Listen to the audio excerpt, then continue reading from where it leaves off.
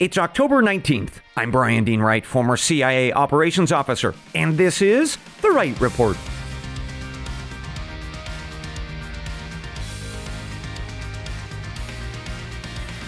Hey, good day to you, ladies and gentlemen. Welcome to The Wright Report, your daily news podcast.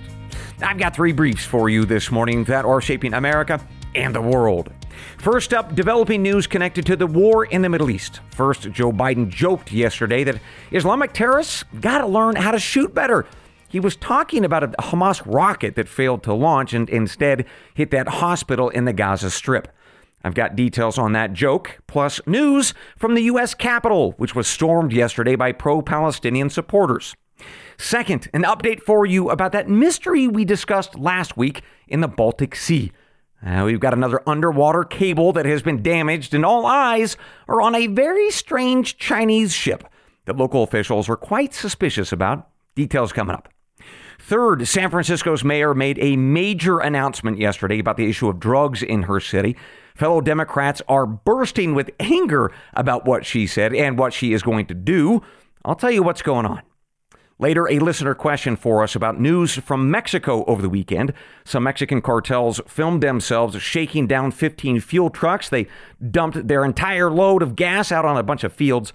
I share my reaction to that news with a lesson for how we might deal with these thugs once we have a commander-in-chief who chooses to do something about them. But first, let's get to our top stories of the morning. Developing news related to the war in the Middle East, ladies and gentlemen. First, breaking news last night from Air Force One. Of course, Joe Biden was leaving Germany on his way back to the United States from his trip in Israel. On the plane, reporters were asking him about that hospital bombing that we talked about this week in the Gaza Strip. Indeed, as we have discussed, Palestinians are saying that, well, it was Israel's fault for this explosion at the hospital. Israel says no, it was the fault of a terror group whose rocket misfired. It fell short and landed on that hospital. Well, as listeners might know, Mr. Biden has said that U.S. intelligence agencies believe that the Israelis got it right on this one, that it was, in fact, a Palestinian rocket that misfired and killed its own people. Well, Biden was asked about all of that, and he addressed the controversy by saying or joking in this way. Quote, "I'm not suggesting that Hamas deliberately did it. It's that old thing, gotta learn how to shoot straight." Folks, it's not the first time that Hamas has launched something that didn't function very well. End quote. Well, to be very clear, he is making a joke here that Hamas, a terror group, has to learn how to shoot straight as they are now firing rockets into Israel. Of course, this also comes as Israeli homicide teams continue to recover the 1,300 plus bodies from, well, when Hamas did shoot straight. So there's that. Meanwhile, in our second update that is connected to the war in Israel, the U.S. Capitol complex was stormed yesterday by Democrats and fellow leftists who were demanding a ceasefire in this war between Israel and Hamas. Indeed, hundreds of protesters managed to get inside congressional buildings and launch a series of protests, which, just for the record, are unlawful. Indeed, Capitol Police tweeted that out yesterday. As you would expect, some number of protesters were arrested, and the charges range from engaging in violence, others for resisting arrest, and others for simply demonstrating inside the complex. Meanwhile, outside of the Capitol, there were thousands of more protesters chanting pro-Palestinian slogans like, "From the river to the sea, Palestine will be free," which, of course, we discussed what that really means earlier this week. In attendance of the protests outside of the Capitol were a number of individuals, Democrats and socialists like Representative Rashida Tlaib, who repeated that unproven claim that it was Israel who bombed the hospital in Gaza on Tuesday night. Again, I should emphasize that now at this point, both U.S. and Israeli intelligence have said with a high degree of confidence that the explosion at that hospital came from a Palestinian terror group when their rocket misfired or exploded early. But as ever, Hamas and the terror group Islamic Jihad are both very much disagreeing with that intelligence and assessment. Also, Arab media outlets like Al Jazeera, they are casting doubt on these American and Israeli claims as well. Nevertheless, we await word on whether any of the folks that were arrested yesterday, the Democrats on Capitol Hill, will ever face punishment. Observers are wondering if these Democrats will face the same or a similar punishment to all those January 6th protesters, and that is because yesterday's protesters managed to get inside of the Capitol despite having protest gear and a very clear intent to violate the law, as Capitol Police have now confirmed. So, we shall see. With that, let me now pivot away from facts and data to my analysis and opinion on these developing pieces of news. First, it is hard to defend the indefensible, but Democrats and their friends in the media are going to have to do it today because Mr. Biden just joked about Islamic terrorists needing to shoot straighter. And he delivered that joke while Israelis are struggling to identify terror victims. They're having to x-ray human tissue to try to tease out how many people were tied up together and burnt alive. And Biden thinks it's the right time to joke about that, about terrorists learning how to shoot straighter to kill more Jews. So I don't even know what to say to that. It's indefensible. I'll just leave it there and let you all react. But second, let's talk about the attack or the criminality or the protests at the U.S. Capitol yesterday. Let's talk about how this fits into the current moment of U.S. history, political history. So I think that what we are seeing, ladies and gentlemen, again and again, is that there is this very visible and very loud number of Democrats who are either pro-Palestinian or pro-Hamas or both. And if we have forgotten whether or how that could possibly be true, that the base of the Democrat Party embraces a terror group or their ideology, and they do so openly, well, let's remember a couple of things. Remember that last week, Black Lives Matter tweeted out an image of a Hamas paraglider with the phrase, "I stand with Palestine." Now, as we all know, those Hamas paragliders were the ones who dropped into a peace concert and Israeli villages and then just slaughtered everybody, a bunch of Israelis and over 250 people at that peace concert. The second thing that I think we should remember as we put yesterday's Capitol protests into context is this. Democrats and leftists have said for weeks now, years actually, that Palestinian terror attacks are justifiable or even understandable because, as they allege, Israel is a colonizing entity. Indeed, they stole Arab lands, and as they have done it, they are mistreating Palestinians, of course, that they displaced as they took all those Arab lands. Now, according to this argument, a Democrat argument, that means that Palestinian terror attacks aren't really attacks. They are resistance. Again, that is the Democrat argument.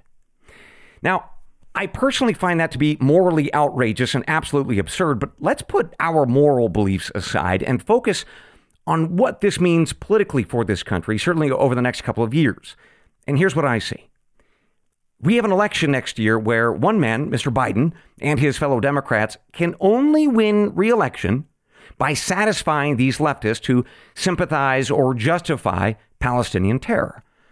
And let me just give you one example of that from yesterday. Socialist Representative Rashida Tlaib that I mentioned before, she tweeted out that actually the war in Israel is Biden's war because he is not stopping it and he is letting the Israelis continue to assault the Palestinians. She said, quote, "We will remember where you stood, Joe Biden," end quote.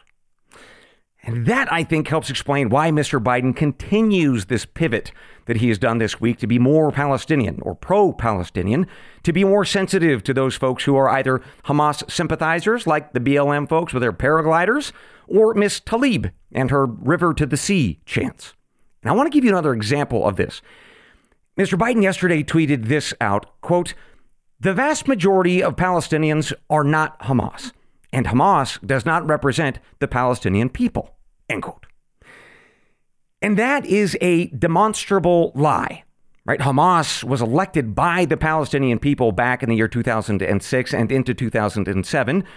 And indeed, Hamas was at that time known to be a terrorist group. Plus, we have polling from the year 2021 that shows that when Hamas conducts terror attacks against Israel, support by the Palestinian people goes up. In other words, Biden is trying to convince us all that Palestinians are living under this yoke of Hamas terror. It's a government that they just can't get rid of, and they certainly aren't complicit with. That's the message that he is trying to convince us all of. But the facts just don't support that. It's not that clean of a distinction. Now, to be very fair, conditions inside the Gaza Strip and the West Bank, where the Palestinians live, those conditions are not exactly pleasant, to say the least. In fact, Palestinians have a lot of cause to be angry at the conditions that they live under. But let's remember part of the reason for why that is. As I shared with you all on October 9th, for almost 20 years now, their fellow Arabs in the country of Egypt have shut them off from the world. Right? They have worked with the Israelis to lock the Palestinian people inside the Gaza Strip because the Palestinians, according to Cairo, are deeply infiltrated by and support Islamist groups, including Hamas. So let us remember those facts, right? That nuance and frankly unpopular set of data as Mr. Biden and his party pivot to a more welcoming embrace of the Palestinian cause. Because no matter what you think about it or whether or not you support Mr. Biden, that belief in this pivot, it is going to impact all of us. As an example of why that is, consider this. Yesterday, Mr. Biden announced that he would give the Palestinians another $100 million in new aid. And let's just underline the truth here, ladies and gentlemen, that is because he is trying to please his political base, instead of acknowledging that we have an Islamic extremism problem in the Gaza Strip. Right? We know it. Israel knows it. And Arab governments, including the Egyptians, they know it too. With that, let's take our first break of the morning. We'll be right back. Well, the world is just awful lately, isn't it? And sometimes it makes you just want to crawl in a bed and scream into your mattress to make it all go away. Well, if you do, just make sure that your mattress is made by Ghost Bed. Seriously, folks, Ghost Bed makes the finest mattresses on the market today with craftsmanship and high-quality materials that you can feel as you fall asleep. And I would know. I have their Luxe model, and I bought it because I sleep hot, and that thing helps keep me cool all night long for a great night's sleep. Now, people have asked, how does this technology work to cool you? I don't know. Magic? Maybe little elves in there somewhere with ice cubes? Probably. But it doesn't matter. Their mattresses, ladies and gentlemen, are top-notch. And if you don't believe me, that's okay. They have a 101-day trial period plus free shipping and returns, so you can try it out in the comfort of your own home. So go to ghostbed.com/right. That's WRIGHT, and you can explore all of their incredible models. And right now, they are giving my listeners 40% off their Ghost Bed purchases, but you got to use that code RIGHT. Again, go to ghostbed.com/right, WRIGHT, and get yourself the good night's sleep that you deserve. Folks, if there were ever a product that you should consider, man, this is it. Jase Medical. They provide an emergency supply of prescriptions and antibiotics. And here's why you should consider them. As listeners know, I have spoken about how China and India control most of our prescription drugs, including antibiotics. Well, what happens if a war should break out over, say, Taiwan, or maybe a pandemic again? Well, we all know what happens. Our supplies of critical products get interrupted, and that is not acceptable if your life depends on it. So that is why I am proud to tell you about JaceMedical.com. And here's how it works. You fill out a simple form at JaceMedical.com. Then you speak with a board-certified physician. And within days, your order arrives at your home for emergency use. And I'll tell you, this is not for casual use, folks. Talk to your normal doctors for sniffles and such.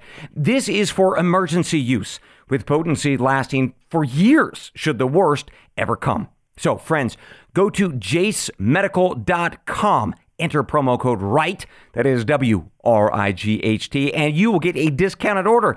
Again, that is promo code RIGHT at JaceMedical.com.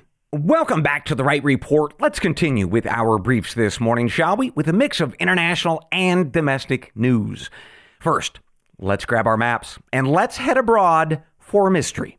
This is an update on a very mysterious case of sabotaged pipelines and communications cables in the Baltic Sea. So we first talked about this last Thursday, but let's refresh our memories, shall we, by looking at our maps, either on our phones or computers and in our minds. Regardless, come with me this morning to the Gulf of Finland. It sits between the country of Estonia to the south and the country of Finland to the north. And of the various things that connect these two countries, one is a natural gas pipeline. It runs for about 80 miles between the Estonian city of Paldiski and the Finnish city that is called Inku. These two cities also share a data cable. It runs pretty close to that gas pipeline. Well, on October 8th, Finnish investigators say that somebody damaged both of those lines, likely as an act of sabotage or a technical force, they said, of some kind. Now, as listeners will recall, nobody's quite sure yet of precisely what happened or who the culprit might be, but initial suspicion went to the Russians, which naturally President Vladimir Putin denied. And that is important, folks, because as we discussed last week, if Russia were found to be the guilty party here, it could be considered an attack on a fellow NATO member. That, of course, is the military alliance that we are a part of. And if so, either Finland or Estonia, they could call on NATO to respond to this attack.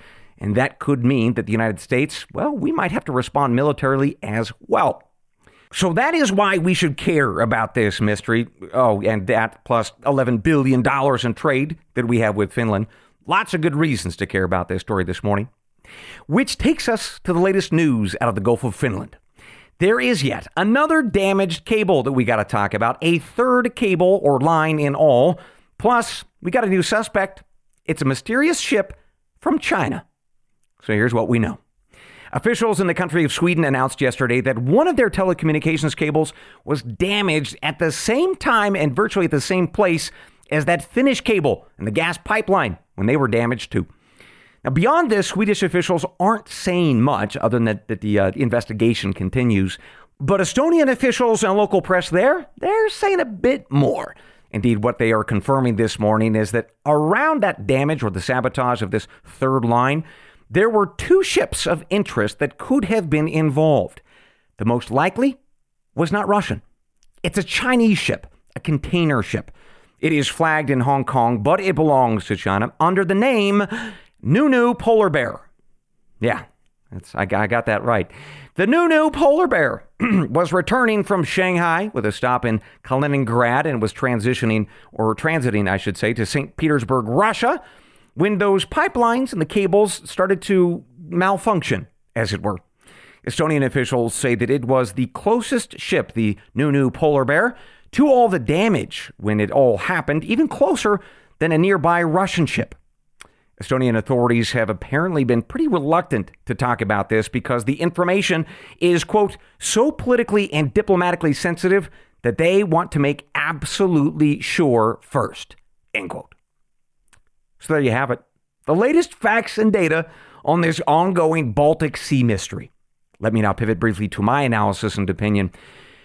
Well, if you love a good mystery, this is it. Because the involvement of a Chinese ship, it is a little bit of a head scratcher, ladies and gentlemen. I tell you, I'm not understanding Beijing's possible motivation here.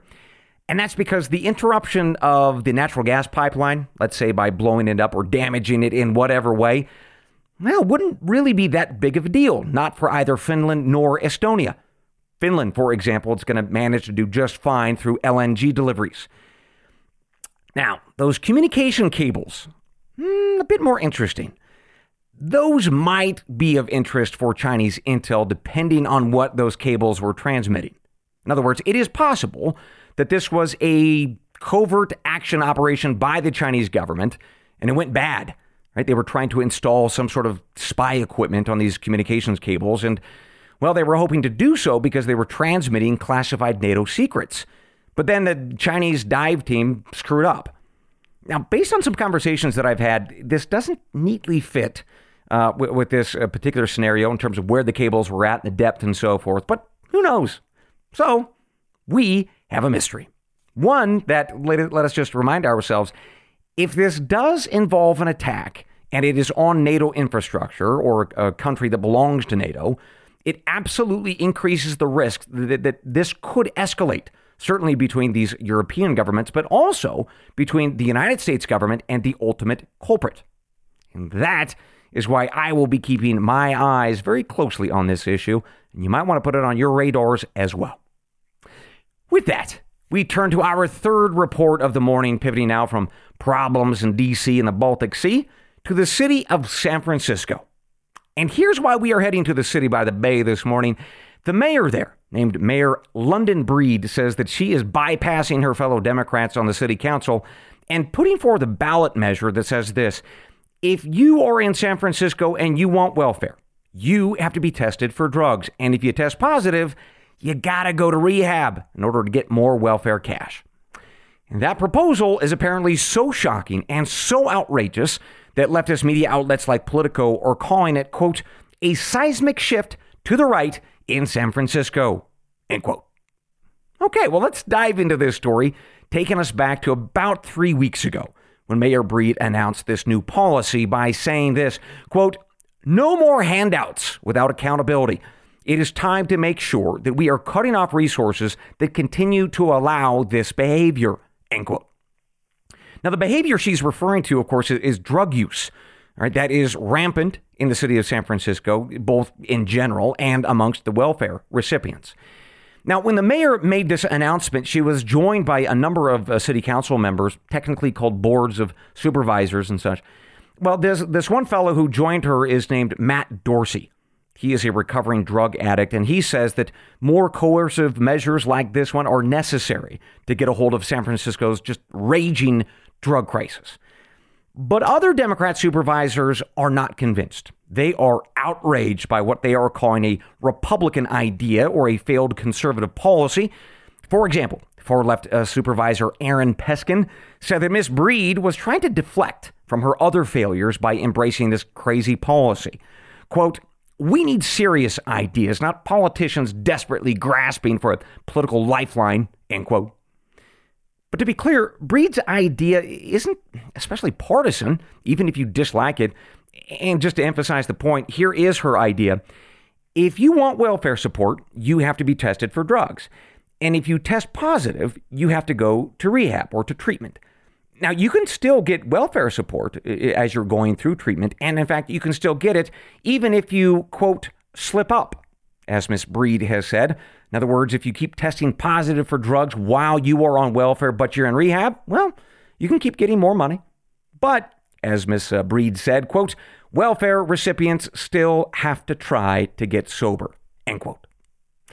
And just to put some numbers on why she is so concerned about this issue, 52% of the homeless people in her city, right, they are drug users. Indeed, those are the ones who receive services from the city and are filling out the forms admitting as much. So her argument is that this problem is not going to get better unless they use this, well, treatment demand, this coercive policy, if people still want the welfare cash. Now, I should note that the critics of Ms. Breed and this policy say that her approach is absolutely unscientific. They say that the data show that it's not going to work, and that even if it could work, San Francisco doesn't have enough treatment beds. They only have about 2,500 as of last month. And it is because of those reasons and those critics that when Ms. Breed introduced this idea, it was initially described as dead on arrival. That's because she didn't have enough support on that leftist board of supervisors or city council to pass it. And all that background now takes us to our most recent news that came out yesterday.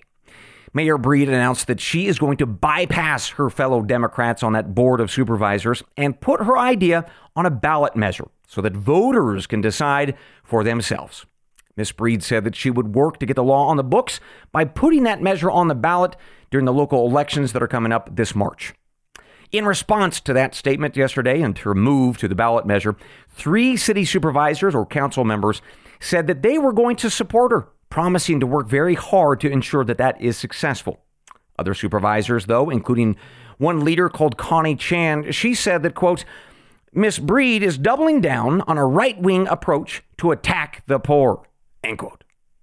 In other words, ladies and gentlemen, this policy, it is going to make San Francisco pretty spicy over the next few months, drugs aside. Lots of good debate to come. So those are the latest facts and data out of San Francisco this morning. And rather than give you my analysis or opinion, I would just like us all to stew on this one for a while.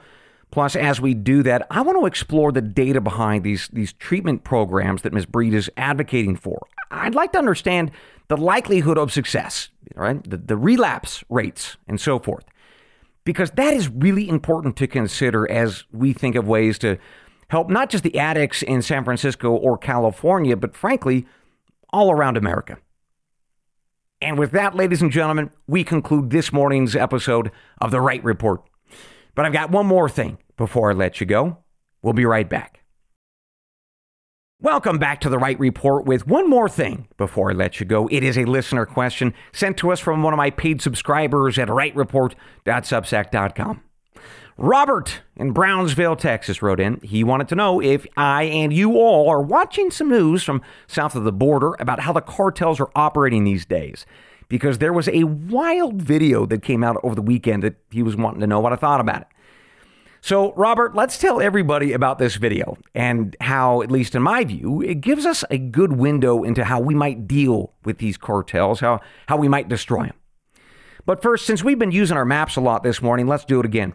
Let's explore the border for just a second. I want you to find Brownsville, Texas. It is just this side of South Padre Island, if you know about that pretty little spot. Well, south of Brownsville is the Mexican city of Matamoros. And if you aren't aware, Matamoros is known for three things, basically. First, a lot of U.S. car companies have their factories there. Second, it is a hub for Mexico's oil industry. And third, it's home to the Scorpions cartel. And they are the same cartel that kidnapped 4 U.S. citizens last March when those 4 folks went to that city for, well, plastic surgery. The cartel then apologized for kidnapping those folks. They said it was a case of mistaken identity, maybe a case of road rage. But either way, the Scorpions, they left a nice note of apology, handwritten, allegedly. And then they then turned over the guys who captured or kidnapped those 4 Americans. But I'll tell you, don't think that these Scorpions have gained any humanity over the past 8 months, as indeed Robert knows. And here's why. On Sunday, armed Scorpion members forced a dozen fuel trucks full of gasoline to pull over to the side of the road and empty thousands and thousands of gallons of gasoline onto a field. And that is because the drivers and their gas companies failed to pay a tax, shall we call it, in order to pass through the cartel's territory. It's a protection fee, a shakedown, right? And that tax, by the way, runs about $500 per truck. And if you try to bypass the cartel and their tax, they'll catch you. And they call you a grasshopper when you do, best case scenario. And they do that because, well, you're trying to hop over their territory. Indeed, here's a quote from the weekend by the Scorpions who filmed this entire thing. Quote, "This is going to happen to all the grasshoppers," end quote. And then, of course, the video shows them forcing the drivers to dump thousands and thousands of gallons of gas all over that field. So those are the facts and data on this brief story that Robert brings to us. And here's why I thought it was important to share with y'all. If one day we have someone in the White House who actually wants to treat the cartels like, frankly, the thugs and the enemies that they are, we can use this kind of cartel behavior and their organizational structures against them. And here's how. So we know, obviously, that these cartels watch the Mexican roads and monitor them for the violators, the grasshoppers. And that means that we could watch them too, from drones. And sort of like tracking cockroaches, we can see where they come from and where they go to.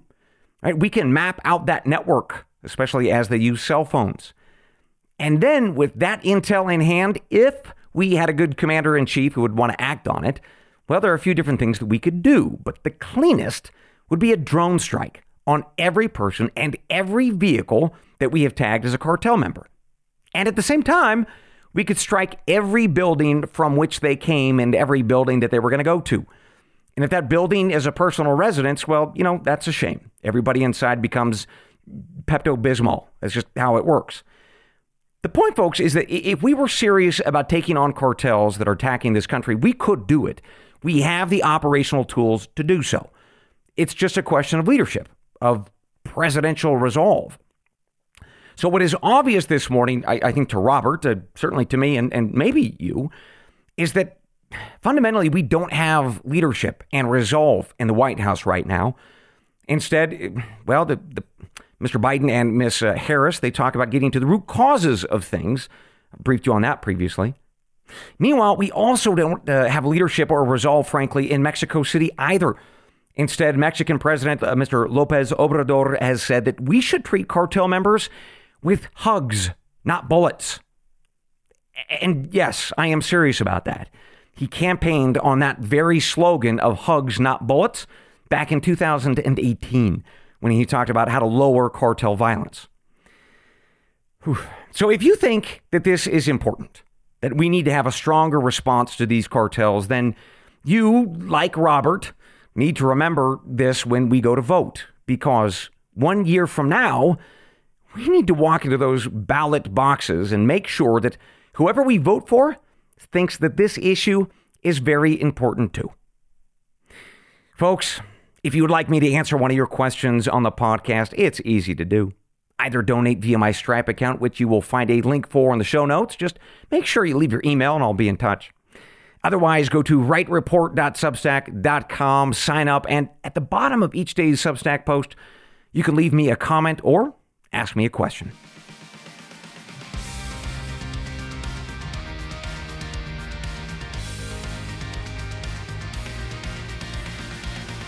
And with that, ladies and gentlemen, we conclude your morning brief. As always, I will see you tomorrow, God willing. Until then, I leave you with the creed of every good spy and every wise American. They're the words from the Gospel of John, chapter 8, verse 32. And you shall know the truth, and the truth shall make you free. Good day.